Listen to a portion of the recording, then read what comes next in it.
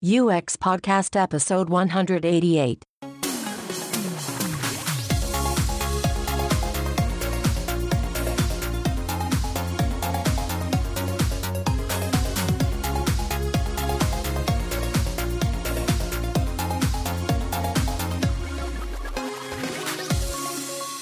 You're listening to UX Podcast, coming to you from Stockholm, Sweden.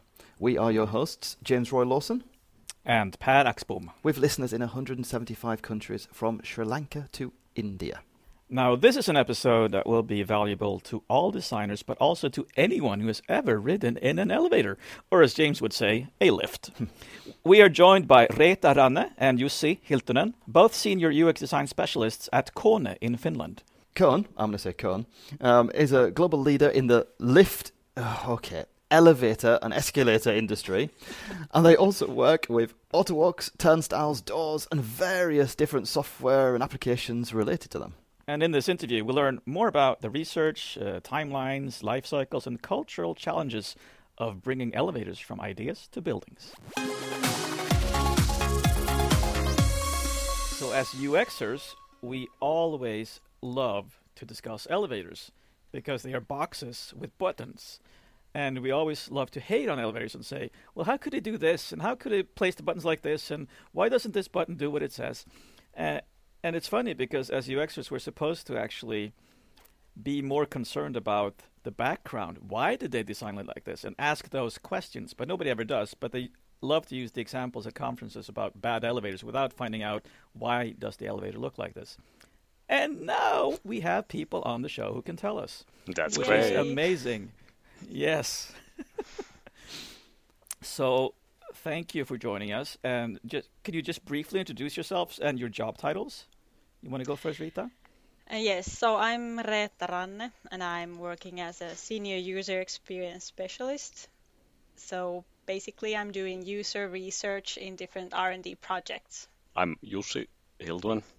I'm designing the user experiences, so started working as a GUI designer, but then this scope has evolved, and nowadays it's the user experience, the field. So really much hands-on design doer, but also having this kind of strategic mindset. Awesome. So you're a full-scale business all by yourselves, from research to design to delivery. Something like that. Why don't you start off by telling us what's a typical design process for one of the lifts that we climb into? That's a good question. I think it follows pretty much the industry standards in a way that the design process is what you have in other research and development environment. So of course we start from the inside of the customer and inside of the user need, and then developing concepts, prototyping those with the customers and users, and testing out that was it really the thing what they wanted, and it goes to the implementation. And in brief, when we are in the global business, then this kind of local variations are good to understand. So everything should be thought from the local needs point of view, but then globalize it, somehow productize the solutions so that we are able to adapt to those local needs. When you think about the users of the lifts, also you can think that there are quite many of us who are using the lifts. So millions and millions of users, which are coming from different backgrounds, from different cultures. Yeah, and I guess many times the lift is not that important to people. They don't really want to be like, their goal is not to just use the lift. Yeah, exactly. But instead they are in a building, which is some certain kind of building. So, for example, a residential building, and they're coming there, and their goal is to get to their home, or visiting their friend, or going in a retail center to some shop. So this So these journeys are important part from the UX point of view. We are basing this user journeys like in other industries also. And of course, then these touch points, something what we are focusing on, and then making some solution throughout the whole journey. And then the journey has been actually, from our point of view, kind of extending later years quite much. And also from the company point of view, we are doing people flow solutions inside the building and also in between the buildings. So also more than just the elevator, what we are thinking of as a complete solution. Yeah, of course, because you've got the interface you use to trigger a part of the journey, but when you're planning the elevators and lifts in a building, then the level of, or the flow of people and the quantity of people at various stages across the entire journey is crucial for the experience of, well, has the lift worked to get me where I wanted in a timely fashion? Yeah, exactly.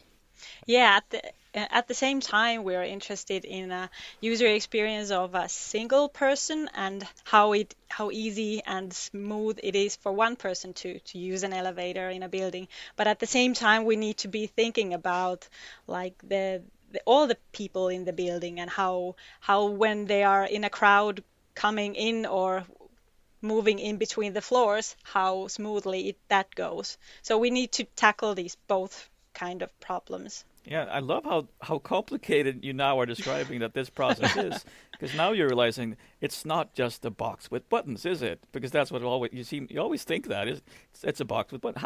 How different can it be? Yeah. But then you're talking about localized versions, flows.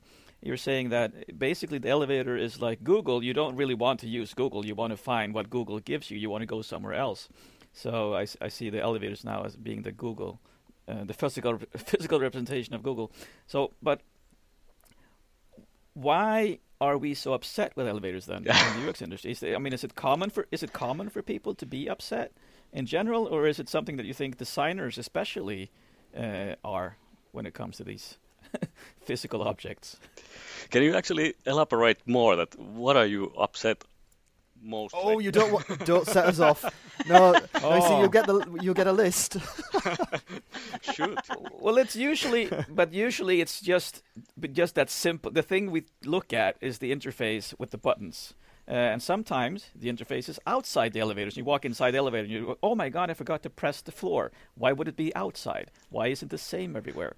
Why are some buttons placed horizontally and not vertically? Why are the numbers different? Why is the 13 missing, but it's where it should have been a 12, but it should have been up on the 4? It's just, there are so many ways the buttons can go wrong. And sometimes there's this close lift or close doors button. Sometimes that doesn't make it any shorter in time. It's just a dead button that people... Or sometimes you go into the elevator and you can't see screens because they're placed at an angle which is not visible from the entire lift. There's this... It kind of feels like there's always something when you go into an elevator so it kind of triggers your UX spider sense. Yeah, and I guess one aspect is also that at the same time we have those new systems and user interfaces, and then we have those elevators that are 100 years old, and we have all these at the same time. So the whole technology is not like changing so rapidly as you might see in other industries as well. So we are seeing like all the stages and all the different tryouts that there has been throughout the years at the same time, and then you just have to switch between those different ways of interacting with the elevator. Yeah, how long is the kind of normal lifespan of an elevator interface in one that's installed? That's one core question, I think, in this. When we think about the life cycle, then earlier the lifespan of the lift has been much longer. It can be, you can find those 100-year-old lifts in use. Of course, they might be modernized and so on. But when also buildings are changing in a faster and faster pace nowadays, so offices are turned into hotels or vice versa, or then the offices needs to be renovated more frequently, then also this solution should be much more modular so that we are able to keep up with the user and customer needs, so that the tenants who are moving in, they are able to get their service levels right. And so, but coming back to this standard solution, which you were in a way referring to earlier, that why there is so many variants. When we think also globally, there are these kind of local standards which are already setting some rules for the interfaces, that what kind of indications needs to be in with what kind of technology and in what location of the building. So they are varying a little bit, and they are also making it difficult to have just one interface which fits for all. But then again, like the code-based solutions also, they are not necessarily the best solutions. They are standardized, but then there are huge usability issues in those. So, but when you are making a code-compliant solution, like customer may want to have that, because that's in a way good for all. For anyway, setting some sort of bar for the accessibility issues and somehow inclusive solutions. But you could do so much better when you can go beyond those standards, and that's in a way the dilemma what we are often facing, that the customer needs and user needs are actually something more than these standard solutions are able to fulfill. And and many times the codes are for all the buildings, and I would like to more see how to respond to the user needs of different building segments. So, for example, in the office, if you work there every day and you go there every day, you're optimizing your routes, you're taking the shortcuts. So you want totally different kinds of information than, for example, when you're in a hotel and then you try to find your hotel room and you haven't been there before. So it's totally different thing. And these codes are trying to get all the different kinds of buildings to like have a one solution that fits all, and it has to be a compromise in some sort. Do you get chance to work with the implementation projects? I mean, it's one thing designing the kind of global solutions, but do you get to work closely with the people who are actually going to do the final details of the lift that's going to be in the building? Yeah, sometimes we are working more closely, and then sometimes more distantly, but it's always good to have some piloting cases where you are really seeing the reality, and of course we are doing lots of site visits, like we were now popping in China, for example, and then you see the reality that what are those, where are those actually placed, and how they function. But I mean, we talk a lot about in the web design world, we're talking a lot about design systems and style guides and so on. I mean, do you provide a design system for implementation teams? That's a good question. Yeah, I think that those are provided and by the implementation teams. The processes are quite complex in this kind of building industry, and that. Yes, there are guidelines for that, how things should be installed and what kind of configurations you have, and so on. Of course, the most important thing probably for this solution is that what kind of decision the customer has made. And in building industry, it may take years to really have the building in use after the planning session. So the initial plan might have come from the developer, who has then subcontracted constructor, who have selected based on some rules or parameters the solution. And if it's not an educated choice that there would be also the user's point of view taken, then it might be something that you get angry with as a user, because the customer who make the choice may not ever even step into that ready-made building, and therefore it might be quite distant for them, and it's really important to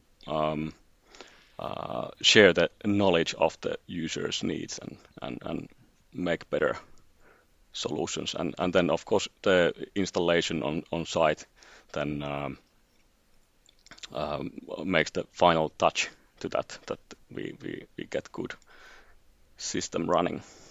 This makes me think of when Jared Spool is saying that everyone is a designer. I mean, you can only go so far, but then somebody else has to interpret what you're giving them if you're giving them these guidelines, and then years have passed and people don't think that it's important anymore maybe, and then so maybe it really comes down to how well are you able to communicate to the people who actually install it in the end. It is really important, communication in general. Because people have different point of views, and they may be experts on one side, and it's in the building industry there are tough regulations of the responsibilities, and those are definitely something that they need to think of. But then this user needs that you could in a way increase the quality of the user experience. It may be often or sometimes nice to have in that point when you are making a decision, and there is in the other end the quality or the cost or easiness of installation or durability or vandal proofness or something like that. Then there are lots of things to consider from the responsibility point of view. You did talk about pilots, and how do you even do research around a specific design? I mean, do you have buildings where you test the elevator? I hope they say that they've got giant cardboard boxes and they lift cardboard boxes around. That'd be so cool. I would love the cardboard boxes. We actually have a test shaft in Tyturi, which is 300 meters, but it goes below the ground. In Finland, everything is quite flat here, but it's also we are testing out different user interfaces, or could be just different icons or different parts of user interfaces. So it's not always the like real functioning setup. But then as well, we have these kind of pilot sites where we go and observe, and we might just like otherwise try to understand better a certain kind of building segment. So go in different kinds of, for example, the shopping centers, to see how people are moving there and what kind of things are affecting them. And then lots of prototyping, and you can set up those kind of environments also in odd places, but it really helps to get further with the development. And then of course, talking about the research, then these kind of trends, like mega trends and understanding of where the urban life is going to, and what does these technological disruptions make, and of course those needs to be then thought locally and globally, like to understand that. Yeah, because of course, if you're in a situation like you guys, that you're when a building starts to exist, it's in the planning stage, and it can exist as plans for 2-3 years, as you said, before you even decide which lift manufacturer is going to be involved on the project to deliver the solution. So you guys, I guess, have got to be always at least 3 to 5 years ahead in what solutions you're thinking about, because the buildings that you're going to put them in are 3 or 5 years forward. Yeah, exactly. And at some point there might be some modernizations. So you might modernize different parts of an elevator. So it's not just about the elevator car that you see. There might be many things modernized on the background. But then as well, you could be modernizing the user interfaces, and then of course it's not so big cycle. But that's true that it's many times years before when these plans are made of how it should look. So it's challenging. And like also being realistic of that you cannot know that what is going to happen in a couple of years. Nowadays it's even harder. In a way, making platforms and modular systems which enable these kind of adjustments afterward, like upgrade or update, then maybe wiser and maybe more future-proof than try to do something which is somehow emerging currently and might not be that, might be still somehow having maybe diseases when it's out in the market. Exactly. So, but what are the trends? What do you talk about at these high-tech elevator conferences? What's happening in the future? Because I imagine all these elevators greeting me with good morning and using my name and knowing beforehand what floor I want to go to, because that's the floor I usually go to. And I mean, where are we headed? These businesses are changing, like you know very well, that for example, in retail, the shopping centers are having a different role than earlier they used to be. So, for example, companies like Amazon are changing the way people are buying things. So these shopping centers are more like social hubs. Hotels need to have more and more experiences to entertain or make their guests' life convenient, and offices are more like a mindset than spaces. So it's quite mobile world where we are heading to, and where we are now also having these kind of telcos or video conferences are pretty easy nowadays. But yeah, I think you are pretty up to date of the trends. What's happening in technological side? So those are of course considered in our business also. I've got at least 2 more questions that I've got to pose to you guys. One of them is when you were interviewed for your jobs, did you have to do the infamous Google 1,000-floor elevator challenge? What is that? You don't know what it is? Okay, so it's one of these. It's an infamous design challenge that Google gives to people during the interview, where they pose the questions like, you've got to design an elevator interface for a building with 1,000 floors. So if you search for that, there's thousands of articles, and people have done these challenges and come up with interfaces. You're right. Maybe I should suggest that we could have that next time. But if there are good solutions already available, then yeah. But yeah, no, I didn't have that. Did you have, Reetta? I would be just observing the different kinds of user interfaces that people are making and pointing out things how to improve them.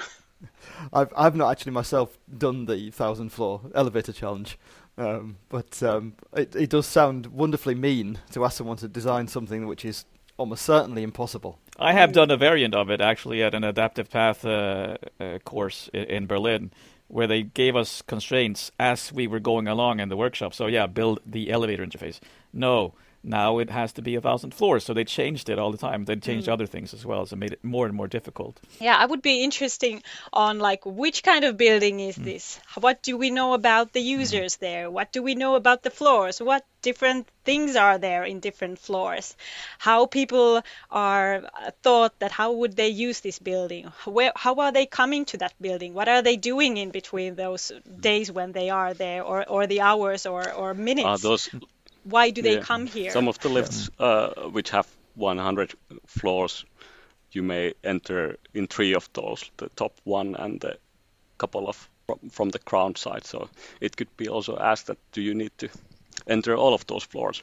So you've both got the job basically, because one of the things that I don't like about that challenge is that it just dives straight into the interaction design and doesn't consider what we as UXers would think of the important understandings, the important bits of information we need to know about the situation in order to design it.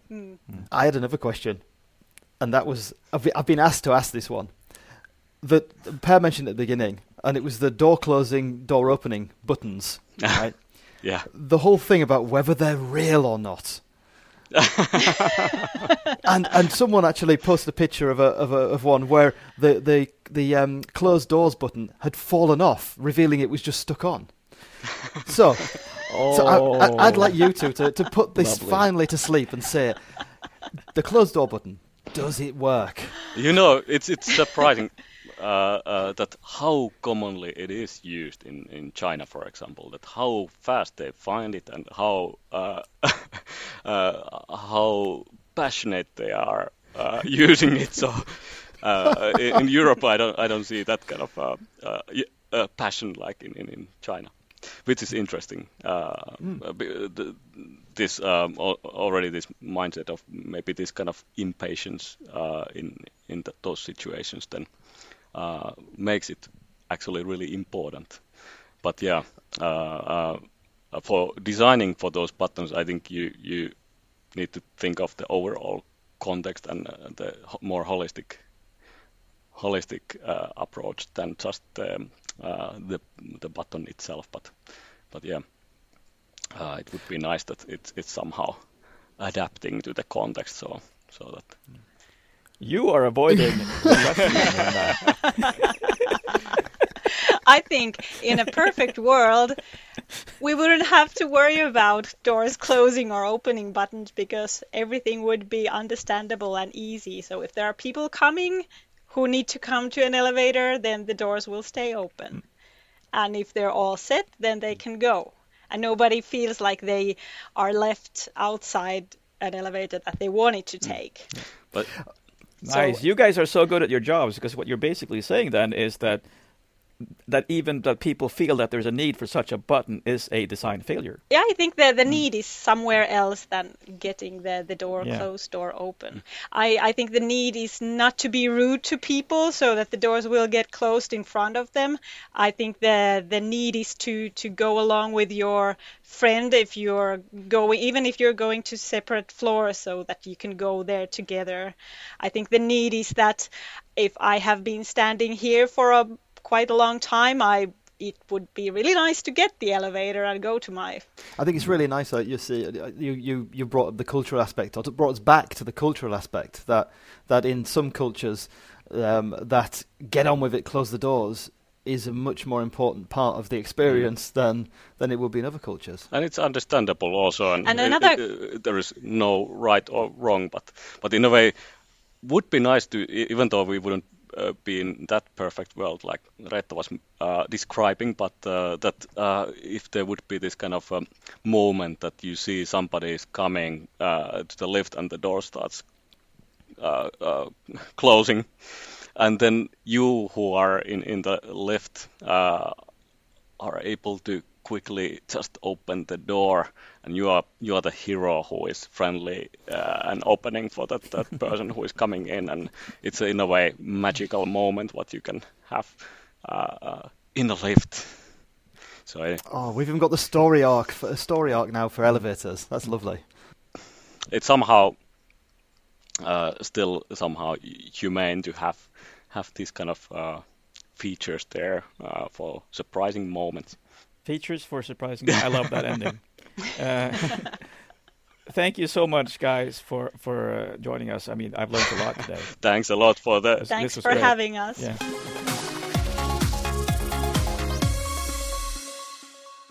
Record. I have to say, I so enjoyed talking to Reetta and Jussi because I mean, you can imagine stuff, but because you and I talk about elevators so much, and the people in the design industry talk about elevators so much, but you never think about that it is the exact, of course, same design process that we all use. But then there are all these challenges that we don't have, like the life cycle and the process of actually getting them from paper to being implemented, with like saying 2 to 3 years, and staying ahead and predicting the future, because what you design today will live on for so many years in the future. And I think we actually more, even in the digital design industry, should learn from that and be prepared to build stuff that will have a longer cycle. Well, yeah, of I life. mean, yeah, this is more traditional product design, or kind of not digital design, but at the same time it does have digital elements. But I mean, I've suspected that one of the challenges with lifts was the life cycle aspect. You know that. Yeah, and so many people being involved across that life cycle. Yeah, I mean, we know that from you go into an old building here in Stockholm, some of the lovely buildings from almost 100 years ago, and they're fantastic lifts, but they're still there, and they still have the same interface as they did. Well, some of them from the beginning, or they've maybe been changed out in the maybe 40 years ago or something. But there's such huge time scales that we're involved in, which is one aspect. But then, as we brought up there, that when a building's drawn by someone, an architect, then some of the big buildings, this can be several years before they even start putting a spade into the ground and digging foundations. Right, and even then the building plans change, and even who the tenant of that building is will change. So even the research will be wrong based on if they get the tenant wrong. Because, I mean, I hadn't thought about all the differences that are between, shopping centers, office buildings, residential buildings, hotels. And then Jussi was saying, well, how people actually move around in a shopping center is changing now, because they're more social hubs, and people are having coffee rather than shopping as much as they did before, because they do so much shopping online. So even that affects the design of the elevator. That kind of blew my mind. Are you confessing now that you didn't think about context when it came to using lifts? Yeah, not enough. Not that they're thinking about how shopping center behavior changes across years in the future, and that will affect the design of the elevator in critical ways. No, obviously, I mean, hotels is one of those challenges where you've got there you've got an international context in many hotels, but a local culture who is building the hotel. So Exactly. so that's a challenge. I was surprised actually. I think there's a business opportunity here for KONE. That I was surprised about how they weren't regularly involved. It sounded as being like consultants in the planning stages, in the architect stages. Because we talked about being, we always talk about being included early on, and the more various competences you include in a project earlier, the more increased chance of success you have. And here they lifted up one of the challenges being that by the time the implementation comes to happen, they're implementing modules, a modular-based transport system. And their design work has been done, and their research has been done long before as a module thing. Whereas if they could come in the planning stage and sit in some of those meetings and talk to them and say, well, if you move the elevator there, or do this there, or think about this flow, or do that, then maybe that's going to be more successful. Or maybe they do it. We just didn't ask the right question. Yeah, exactly. We didn't have a long enough interview. But also, I'm thinking that this interview will actually help me describe what I do to other people, because it's so easy for people to relate to elevators. So describing the process in the sense that it relates to the process I'm working with will make people understand this is how we work. And I mean, even when Jussi was talking about modular systems, and that's one way of solving this long life cycle problem. That relates to atomic design and Brad Frost for me. And even, do I want the elevator to know my name? Do I want the elevator to speak to me? And that's GDPR, that's ethics. I mean, everything can be related to some part of what we're doing in the digital world as well. It's really interesting. And I loved how Reetta was saying that the door close button that you were asking about, it's actually the wrong solution to a problem that should be solved in another way. Potentially, yes. Yeah, the lift should be the lift should have more empathy. As in more feeling for the situation, and like not to close the door on your friend as your friend is coming up to the lift to join you in it to go up to your apartment or something. There's there's a lot of wonderful aspects to this, but I think we talk about experiments and pushing out experiments and getting things in the browser quickly. Here, yes, okay, they've got a test shaft. I mean, wouldn't you love to have a test shaft, Peg? but when their experiments go out, they're not just switched with an A/B. It's not an A/B test. You don't A/B test elevators. You don't kind of like switch it out after 2 weeks to something else. Okay, you can change the software, but some of the hardware side of stuff, I mean, it's not going to be possible to alter, as we said, for maybe 40 years or more. Right. So that's a fascinating challenge. Yeah, and that's why Jussi was talking about modular system where you actually can change hardware, and that's when I realized also, of course, and they're probably using some buttons. They're using them because they have some over the builders, because I mean it's cheaper to use something that's already there that you have already bought than to use the design solution. Yeah, in some cases. You're exactly. This is the thing where, because they've gone modular and because you've got constructors who are going to be fitting fitters who are actually putting the lift in place, they're going to have this box of Lego, and so they're taking design decision. They're making design decisions at that point as well. So there's another opportunity for KONE to do some consulting work. They can come in there and kind of usability test the elevators at the end. I would love myself to do a usability test of elevators. So ring in if you want us to go out and test your elevator. Yeah. Oh, that's excellent. We should actually have people call in and ask for stuff like that. Please subscribe to the show if you don't already, and feel free to dip your toes into our back catalogue. Links related to this episode will be on uxpodcast.com if you can't reach them from wherever you're listening now. And we also send them out as part of our backstage email, so you can sign up for that at uxpodcast.com/backstage. Thank you for spending some time with us. Remember to keep moving. See you on the other side.